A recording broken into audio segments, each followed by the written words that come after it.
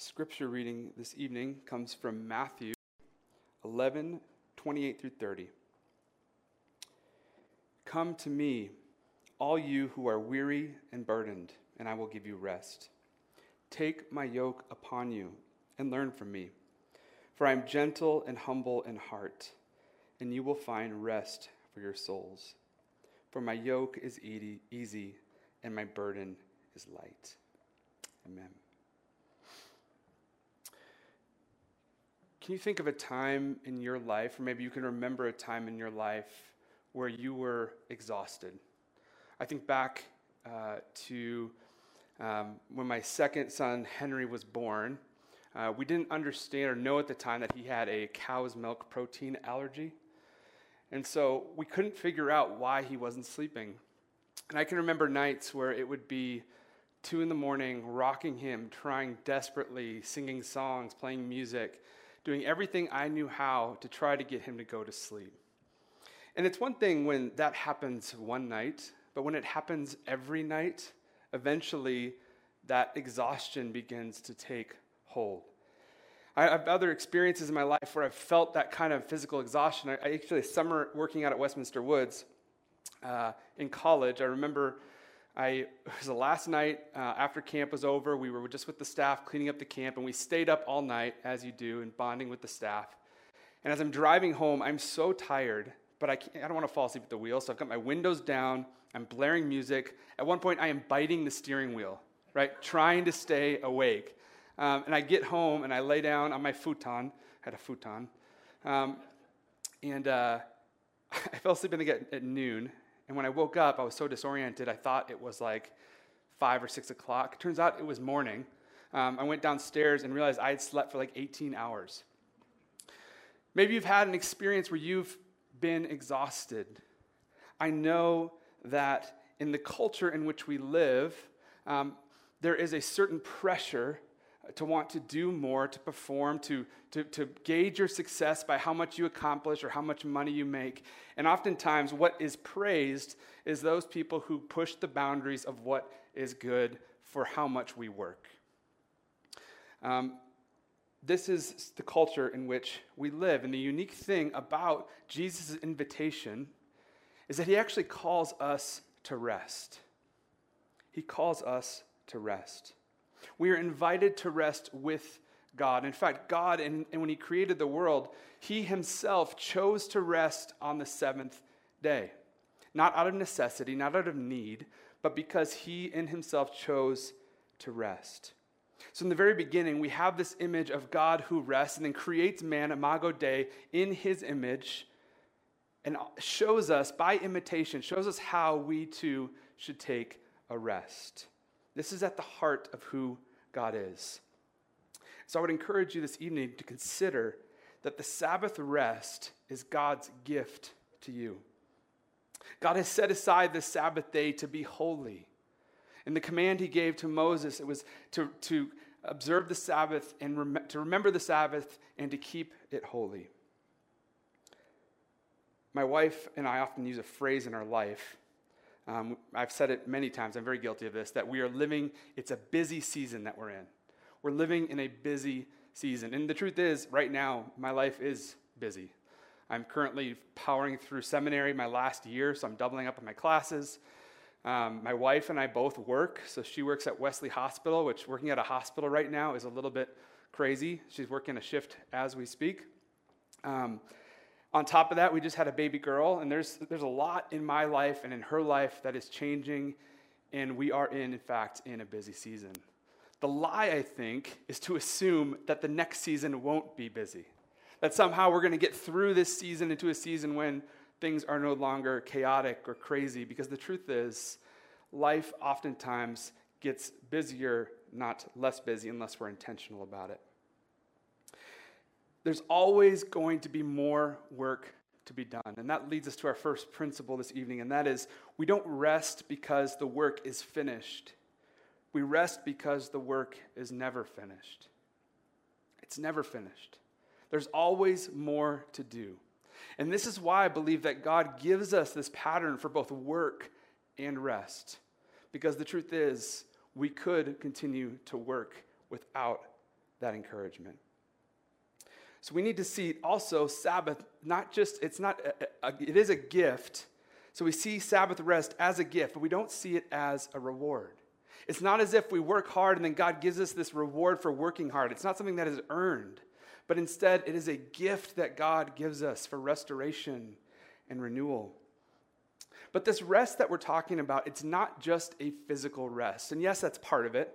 I think that there's something holy about a nap at times, but it actually goes beyond the physical and into the spiritual. You see Jesus using in our passage tonight the metaphor of a yoke.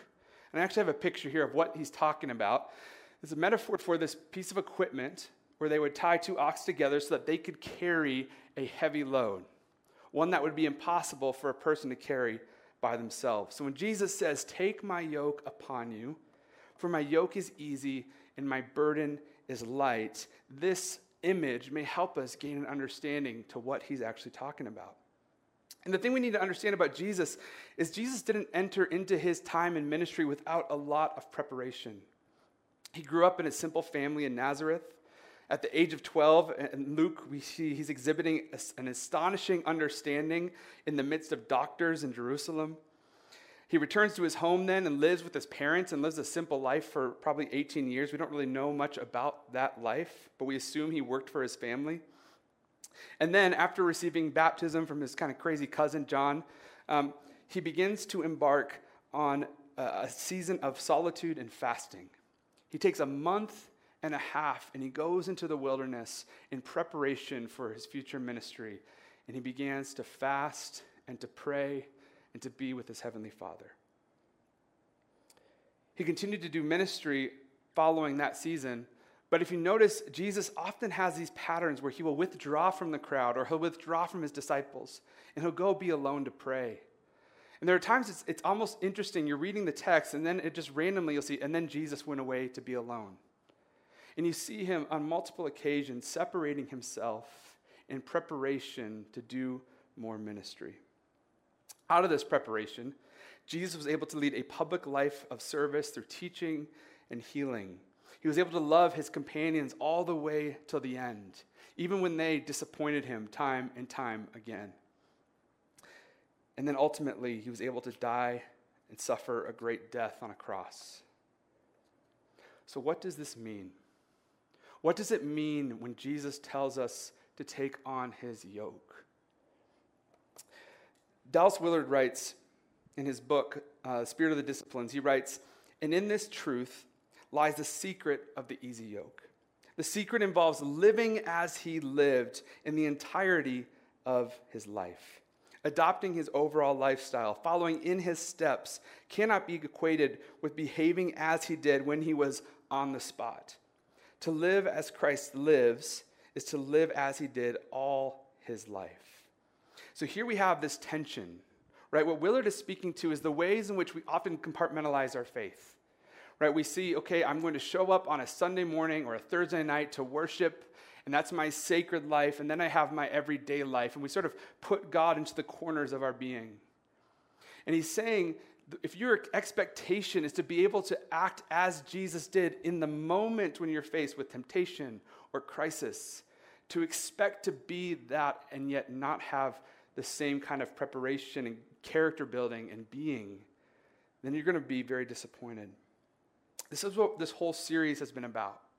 It's been about the process of spiritual formation of practicing the way of Jesus to cultivate our being so that our behavior is not something we're trying to manage, but rather overflows out of our being. As we looked at last week, spiritual formation happens primarily by the power of the Holy Spirit, but it happens also by practicing in community. Have you ever heard the term, what would Jesus do? Or do you remember the bracelets that I used to have, WWJD? It's an interesting question and maybe a good one to ask at times. When you're in a situation, how would he act in this situation?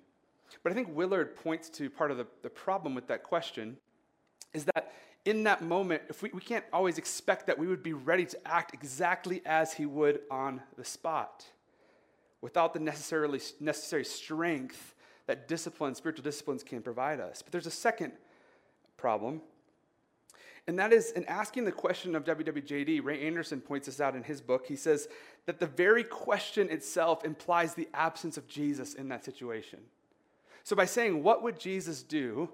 You're assuming or implying that Jesus isn't here with you now in that moment, that his very presence isn't with you. And so perhaps the better question is, where is Jesus in this situation, and what should I do as his follower? Or more aptly put, Widget Saucedoff. I think it makes a better bracelet. It's a little more provocative, gets people talking. Isaac has one of the bracelets, I think. He's repping it in the back. This is a way in which we acknowledge the fact that both to what Willard is speaking to and also to what Ray Anderson speaks to, and that Jesus is with us on this journey. The process is not something that we do because we're trying to earn any kind of favor with God. It is done out of the overflow of our being. Jesus is inviting us to take his yoke, which is easy and light, not bound by religion. And this leads us back to our practice for the week, which is Sabbath. Sabbath is God's gift to you and to me. We see in Hebrews 4, 9 through 10, it says, there remains then a Sabbath rest for the people of God. For anyone who enters God's rest also rests from their works, just as God did his. The author here is very clearly showing us that, yes, God did in fact choose to rest from his work. There's a pattern set forth by God, and he invites us into this special rest. But the irony of living in the culture in which we live is that our culture tries to make everything efficient and quick. Think of the microwave, for example. Instead of cooking a Hot Pocket for 40 minutes in the oven, right, a minute or so in the microwave does the trick. You can think of even the way in which we can move through vehicles, our mobility. I can drive to work instead of having to walk to work. You can imagine the difference. That should mean I would be less tired and less exhausted because we have vehicles, we have planes, we have trains, we have all these different ways of transportation.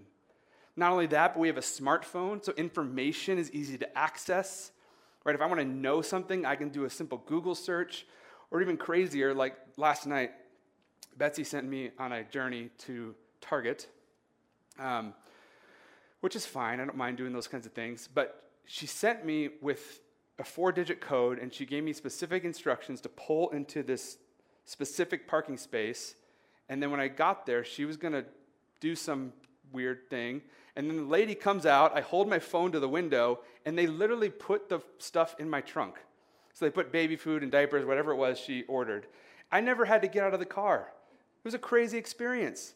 Not only that, but there are many times now with Grubhub or DoorDash where you can order food and it is literally dropped on your doorstep. We have gotten to a place where expediency is what people see as the highest value. We have more time-saving devices, technological conveniences, and mobility than any point in history. We live in a 24/7 world where every good and service is available by the push of a button. And the irony is that many of us are more dissatisfied and exhausted than ever before. The rhythms that we see in the success-driven, sex-obsessed, success-oriented culture that we live in is that it takes a toll on our minds, our bodies, in ways that we don't even realize. And so the ways in which we try to rest oftentimes means resorting to pulling out our cell phone and turning our brains off and scrolling social media, or whether it's binging a Netflix show or doing something that in our minds thinks that we're actually resting our bodies, but it actually is stimulating our brains. And there's all kinds of science behind what that's doing to our culture, and why they say that the Gen Z generation and the millennial generation are the most depressed and anxious generation. There's so many things happening, and I think that is part of why Sabbath practice is so important. Now, I don't have time to unpack this entire passage, but there's this moment where Jesus is confronted on the Sabbath. And basically what's happening is that the Pharisees were following Jesus around like the paparazzi. Wherever he went, they were following him. They were trying to trap him. They saw him as a threat. And so they call him out because Jesus on the Sabbath day is picking heads of grain, which in that time would have been a violation of Sabbath law. But I love the way Jesus responds to the Pharisees. He says this in verse 25. Have you ever read what David did when he and his companions were hungry and in need? In the days of Abiathar the high priest, he entered the house of God and ate the consecrated bread, which is lawful only for the priests to eat. And he also gave some to his companions. Now, a little background, a little context here. David at this point is on the run for his life. He's a fugitive. He's not yet king at this point. And there was this tabernacle, right, where you would go and went to worship God. There was an altar, there were sacrifices, there were ceremonies, and you had this table with consecrated bread. David went in and ate. But it's interesting, there's no indication that it was on the Sabbath. When you read the story in the Old Testament, there's no indication that it was a holy day in which that happened. So why is he bringing this up to the Pharisees in this moment? I think it's because he's talking specifically about what's underneath the problem. He's talking about the ceremonies itself, right? We have the 10 Commandments: don't kill, don't steal, don't commit adultery, etc., etc. These are ethical rules for moral living, but there were other laws that were considered ceremonial laws. These were laws about where and how one could worship God. And the tabernacle is where sinful humans could go into the presence of a holy God. One would have to go through these ceremonies where you had to clean yourself, you had to wash your hands, you couldn't touch this or that, you couldn't eat this, you could eat that. There were all kinds of rules, and then you had to bring a very specific kind of sacrifice. And it was this sort of enormous object lesson about why you can't just show up in front of a holy God. Right? God is teaching his people something in the midst of this. Something has to bridge the gap. What Jesus is saying is that even David understood that these ceremonial laws were temporary. It wasn't like the 10 Commandments. It's Jesus saying all these things are temporary. These ceremonial laws are temporary. And all these things you put around the Sabbath, they're not going to last forever. They are getting in the way of the purpose of what Sabbath rest is, which is restoration, renewal, God's gift for people to enter into true rest. And then Jesus says his famous line, the Sabbath was made for man, not man for the Sabbath. So the Son of Man is Lord even of the Sabbath.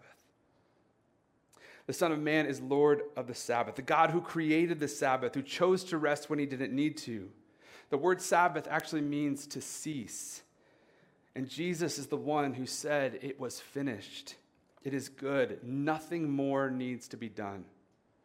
When Jesus says he is Lord of the Sabbath, essentially what he is saying is that, look, I'm going to go to the cross, and when I'm on that cross, I'm going to say the words, it is finished. The work is done. Cease from your work.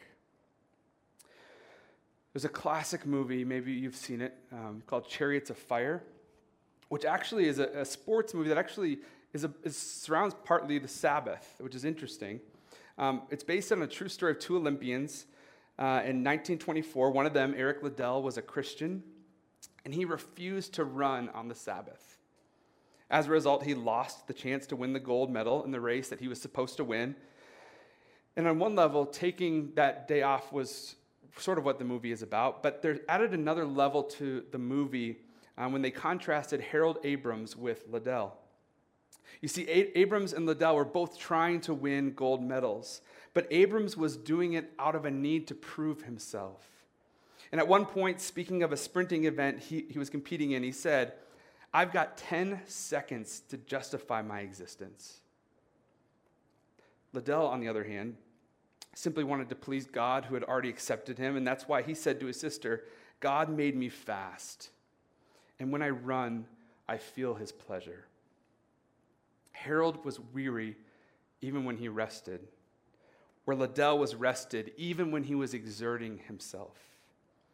Why? Because underneath, the work underneath our work is the reality that we need to rest from. It's the work of self-justification. It's the work that often leads us to take refuge in religion. And if we don't rest in what Jesus has already done on the cross, then we'll never be able to truly rest. So when Jesus is saying, I am Lord of the Sabbath, Jesus is saying, I am the Sabbath. I am the true source of rest. The secret of the easy yoke is that I am ultimate rest. So that's my question for you this evening. Do you believe Jesus when he said it was finished? Do you believe him when he says he is Lord of the Sabbath? When on the cross he said, it is finished. I have completed the work. I have lived the life you should have lived. I have died the death you should have died, but it is finished. Now, in all this, Jesus is not saying don't Sabbath. In fact, he said very clearly that Sabbath is for man, not man for the Sabbath. So our practice this week, as we've been in this series, we've been taking on a practice each week so that we see our faith not as a compartmentalizing, but as something that is a part of our rhythms of life. And our practice this week is to practice Sabbath rest. And maybe you already do this. Maybe you set aside Sundays or a Saturday. The day doesn't really matter. But you choose a day in which you are going to rest and remember the Sabbath. That said, practice of the Sabbath is actually different for the Christian than it is for the Jew. And I don't have too much time to go into that tonight, but I did just write a 2,500-word paper. If you want to read it, let me know on this exact topic. But I'm going to give you 3 principles, okay? So 3 principles on what it means for the Christian to practice Sabbath. The first is this: religiosity can be the enemy of the Sabbath. Notice what Jesus does on the Sabbath, right? He picks grains because his disciples were hungry. He healed a man with a withered hand. He cast out an unclean spirit. He healed the sick. He healed a man with dropsy. Healed a man who was ill for 30 years, and he healed a man born blind. He did all these things on the Sabbath. Jesus' healing ministry on the Sabbath was both physical and spiritual. And likewise for us, the Sabbath is spiritual, it's physical, it's emotional, it's social, it's psychological, it's all these things. And it's not about what day you practice or doing it in the right manner or how many hours in which you practice it. In fact, it can look a lot of different ways. We'll talk about that in a second. The second principle is this: resting from your work may look different for you than for me. For example, if you were a lawnmower by trade, resting from your work would probably not be mowing lawns. Okay, we're resting from the work in which we do. Whereas for me, I love mowing the lawn. It gives me life. There's something about me being able to get out there and see the work, the immediate joy of a fresh lawn. It's life-giving. By the time I'm done, I don't feel exhausted. I feel energized. On the other hand, if I go home and on a Saturday, my family and I are practicing Sabbath and I'm on my phone all day checking emails and responding to text messages and doing work-related things, that is not, in fact, resting from the Sabbath. That is not practicing Sabbath. So it can look different for different people, and that's really one of the fundamental elements is understanding how do we rest from our work? What things give us joy and life? There's a great story that R.C. Sproul told. He told the story of, and we don't know if it's apocryphal or not, but basically the story of John Knox, who showed up to Geneva and visited John Calvin at his home on the Sabbath. He was shocked to find Calvin he's shocked to find Calvin engaged in lawn bowling. And if the story is true, it may indicate that the theologian most devoted to Sabbath keeping in history, which is Calvin, did not see recreation as a violation of the Lord's day, which has kind of been a debate over time. But in fact, lawn bowling was a way in which he found rest and life. The Sabbath doesn't need to fit into this neat, tidy category of ritual, but it's seeking your heart to discern what is it that gives you life. Third principle: we rest by participating in a life-giving activity and remembering remembering the God who created work and rest. The other element of Sabbath is to remember. It's to remember who's in charge of the world. It's to remember who created you. It's to remember that God created you for work and rest. And so in that Sabbath practice, we remember and are reminded of the God who sustains us. Now, I suspect that some of you maybe have never practiced an intentional Sabbath. The truth is, these things don't usually happen by accident. We have to be intentional about scheduling things like this in our life. And I'd also suspect that maybe some of you are tired. I don't know your story, but wherever you're at in your journey in faith, I want you to hear the words of Jesus and the invitation one more time. Jesus says to you, "Come, all who are weary and heavy burdened, and I will give you rest." That's the invitation that Jesus has for you. So let us go and be intentional in building the Sabbath into the rhythm of our week. We do this, we rest, not because the work is finished, but because the work is never finished. And the true and ultimate work was finished by Jesus on the cross. Let's remember that God made the world, that God made us for work and rest, and embrace the secret of the easy yoke together. Let's pray.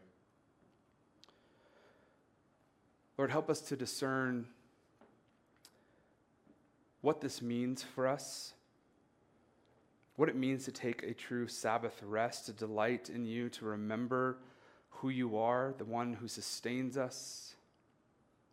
May we work diligently with integrity and find purpose and meaning in the work and vocation you've called us to. But in that, knowing that we were called to an even greater purpose, and that is to enjoy you forever. God, help us to do that by practicing Sabbath, by practicing rest, by turning off our phones, by being quiet, by doing things that give us life. Lord, I pray for anyone who's feeling the weight and the burden of exhaustion. I pray that you would give them special rest, and that in that all of us would come to a space where we can trust you at your word.